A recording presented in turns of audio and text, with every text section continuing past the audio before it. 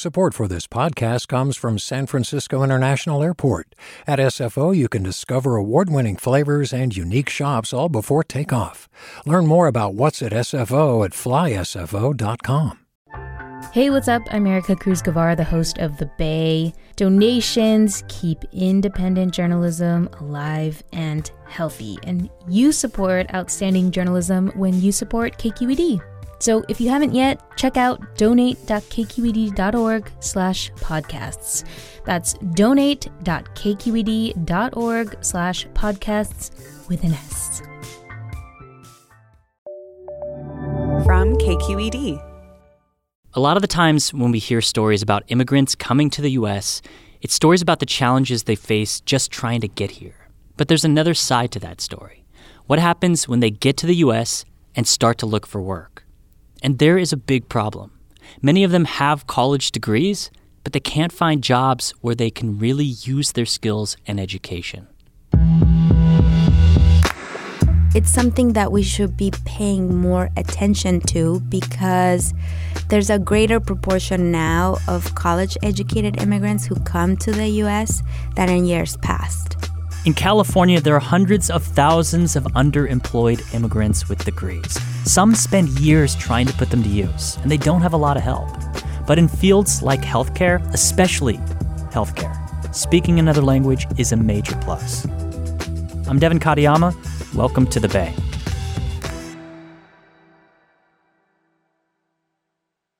We have these estimates from the Migration Policy Institute, and they say that there's about 450,000 people in California who are underemployed. And by that, they mean they're in, jobs that are lower skilled jobs or that they can't find work. Farida Jhabvala Romero covers immigration for KQED. And while she reported on this, she interviewed someone named Dr. Wilmer Garcia Ricardo. He's from Cuba and came to the U.S. back in 2012. From a little town in the east side of the island, I would say 4 hours from Guantanamo Bay. Okay, what's the name of the town? It's named Holguín. Holguín. And did you study? He's 38 years old now, and he practiced for 7 years as a physician in family medicine in Cuba and in Venezuela. Why did he decide to come to the U.S.? He said he was really disillusioned with his work as a Cuban medical professional in Venezuela, and he didn't want to return to Cuba.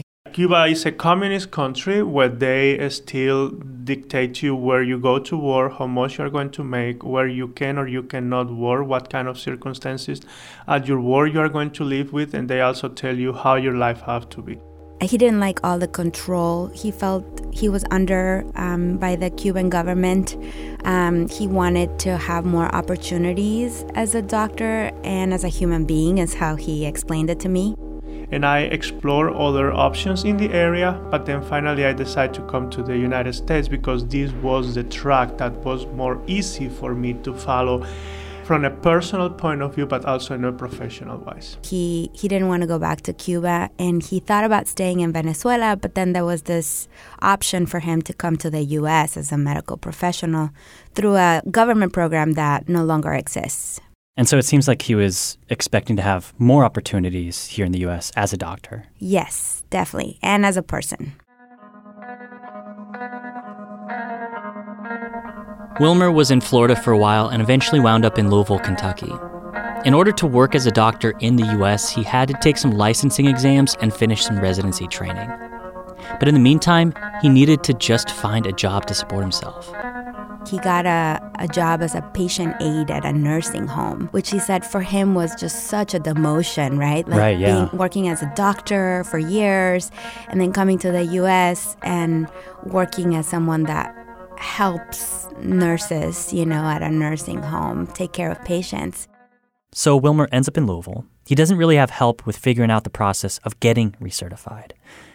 Does he go through this whole process on his own? Well, he says from day one, his goal was to work as a doctor again. And so he said he started, looking for information and forums online of other international medical graduates who are going through the same thing and trying to also, get back to working as doctors in the U.S. I started buying on Amazon my first books, I start looking into blogs and forums online. Trying to study, and going to work during the day and studying in the afternoon. So he was really committed for years to be able to pass all of these exams and then apply to medical residency programs, which you need to be able to practice as a physician in the U.S. And then came the big moment of applying for medical residency programs. And he said that was sort of like the biggest hurdle. I think that year that I decided to do that on my own, I spent probably $3,500 to $4,000 in application fees.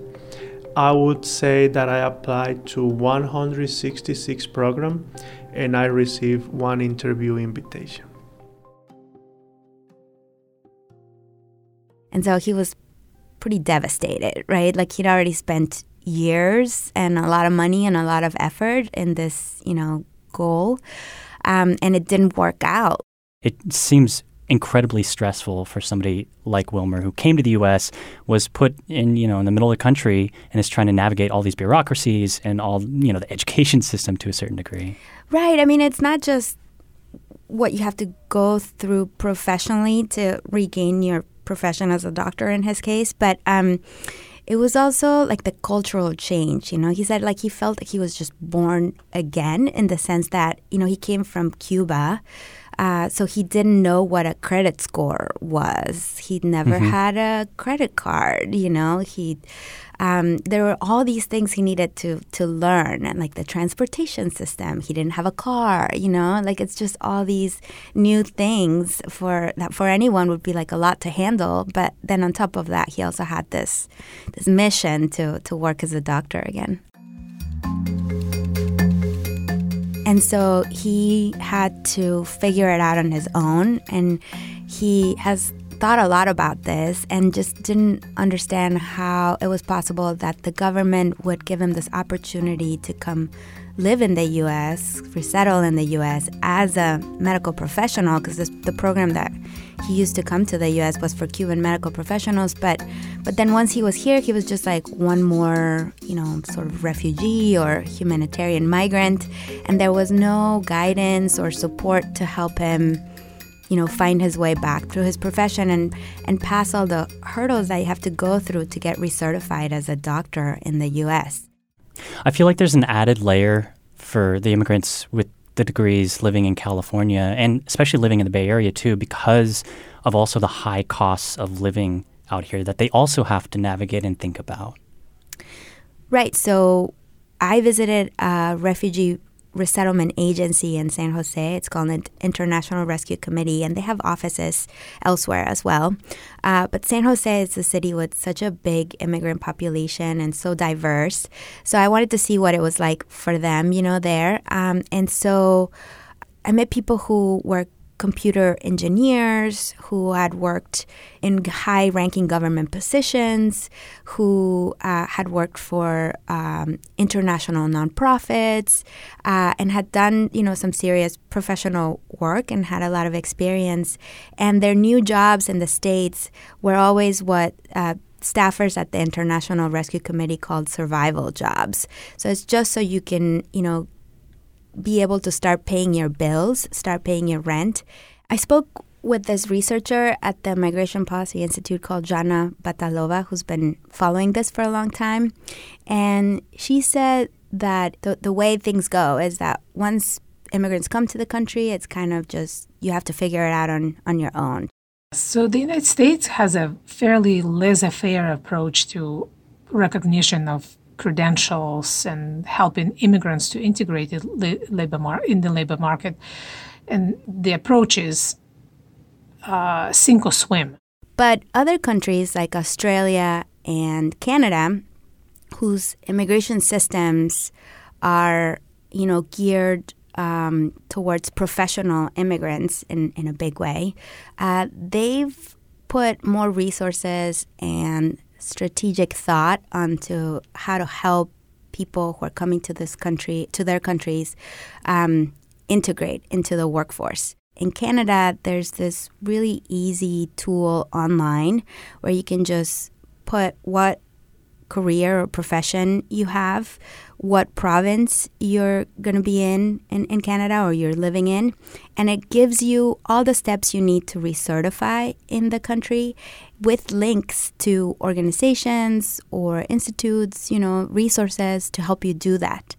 Batalova said that there needs to be a bigger discussion in the U.S. at the nationwide level about how to be able to bridge this, gap.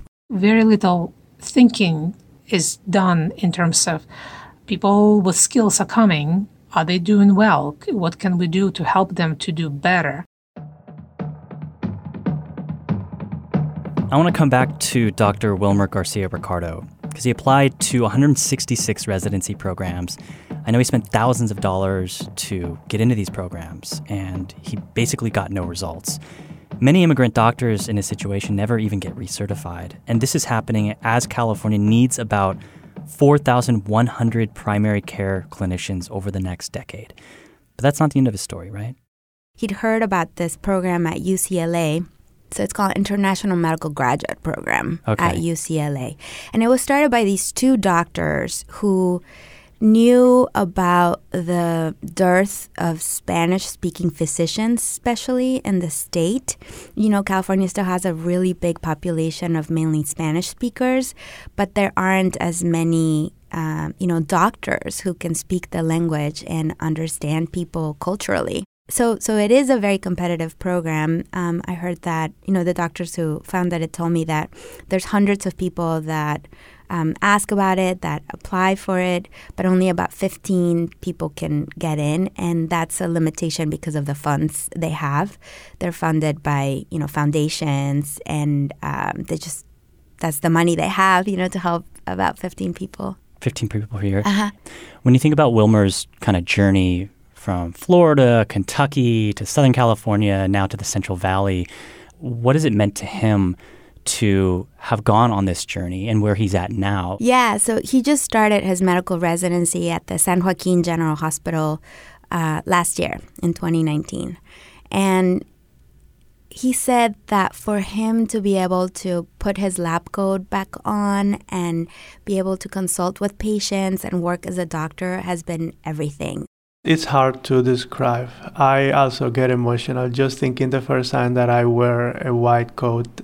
I explain to everyone who asks me this question that it's like a fish. When you go fishing, you take the fish out and the fish start like wobbling around, and then you put the fish back in the water. That's the same feeling I had when I had a white coat back and I wore scrubs and I went to the ER or the urgent care, or I went back to an examination. Like, he is so happy to have been, actually given the opportunity to work as a doctor. Dr. Garcia Ricardo says everything he's been through, including working as a patient care aide, has humbled him. He's now seen the healthcare system from a number of perspectives, and he wants to make sure that the patients he sees now, especially immigrants working low-income jobs, that they get the help they need when they come into his office. Farida Jhabvala Romero is an immigration reporter for KQED. You can find her reporting at kqed.org. You can also follow her on Twitter. She's at Farida Jhabvala. That's Jhabvala. And before I let you go, I want to ask for your help.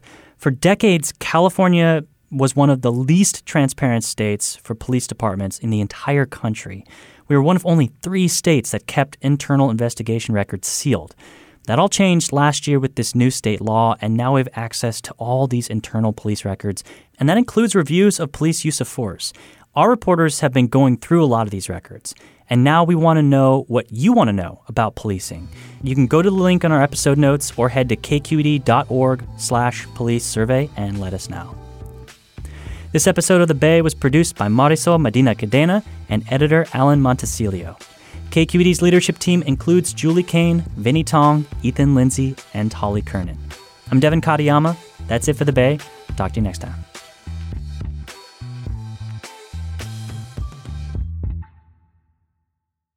Do you love learning about the San Francisco Bay Area? Its history, its people, its unique blend of cultures?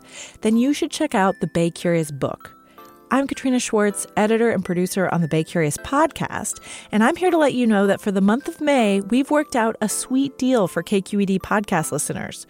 Right now, you can get the Bay Curious ebook for $1.99. That's right, $1.99. Just search for Bay Curious wherever you get your ebooks or find a link in our show notes. This offer does expire at the end of the month, though, so you'll want to act on it fast. Happy reading!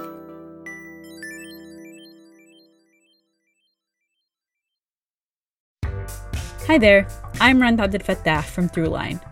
If you're listening to this podcast, you know that KQED produces exceptional storytelling that keeps you informed, inspired, and entertained.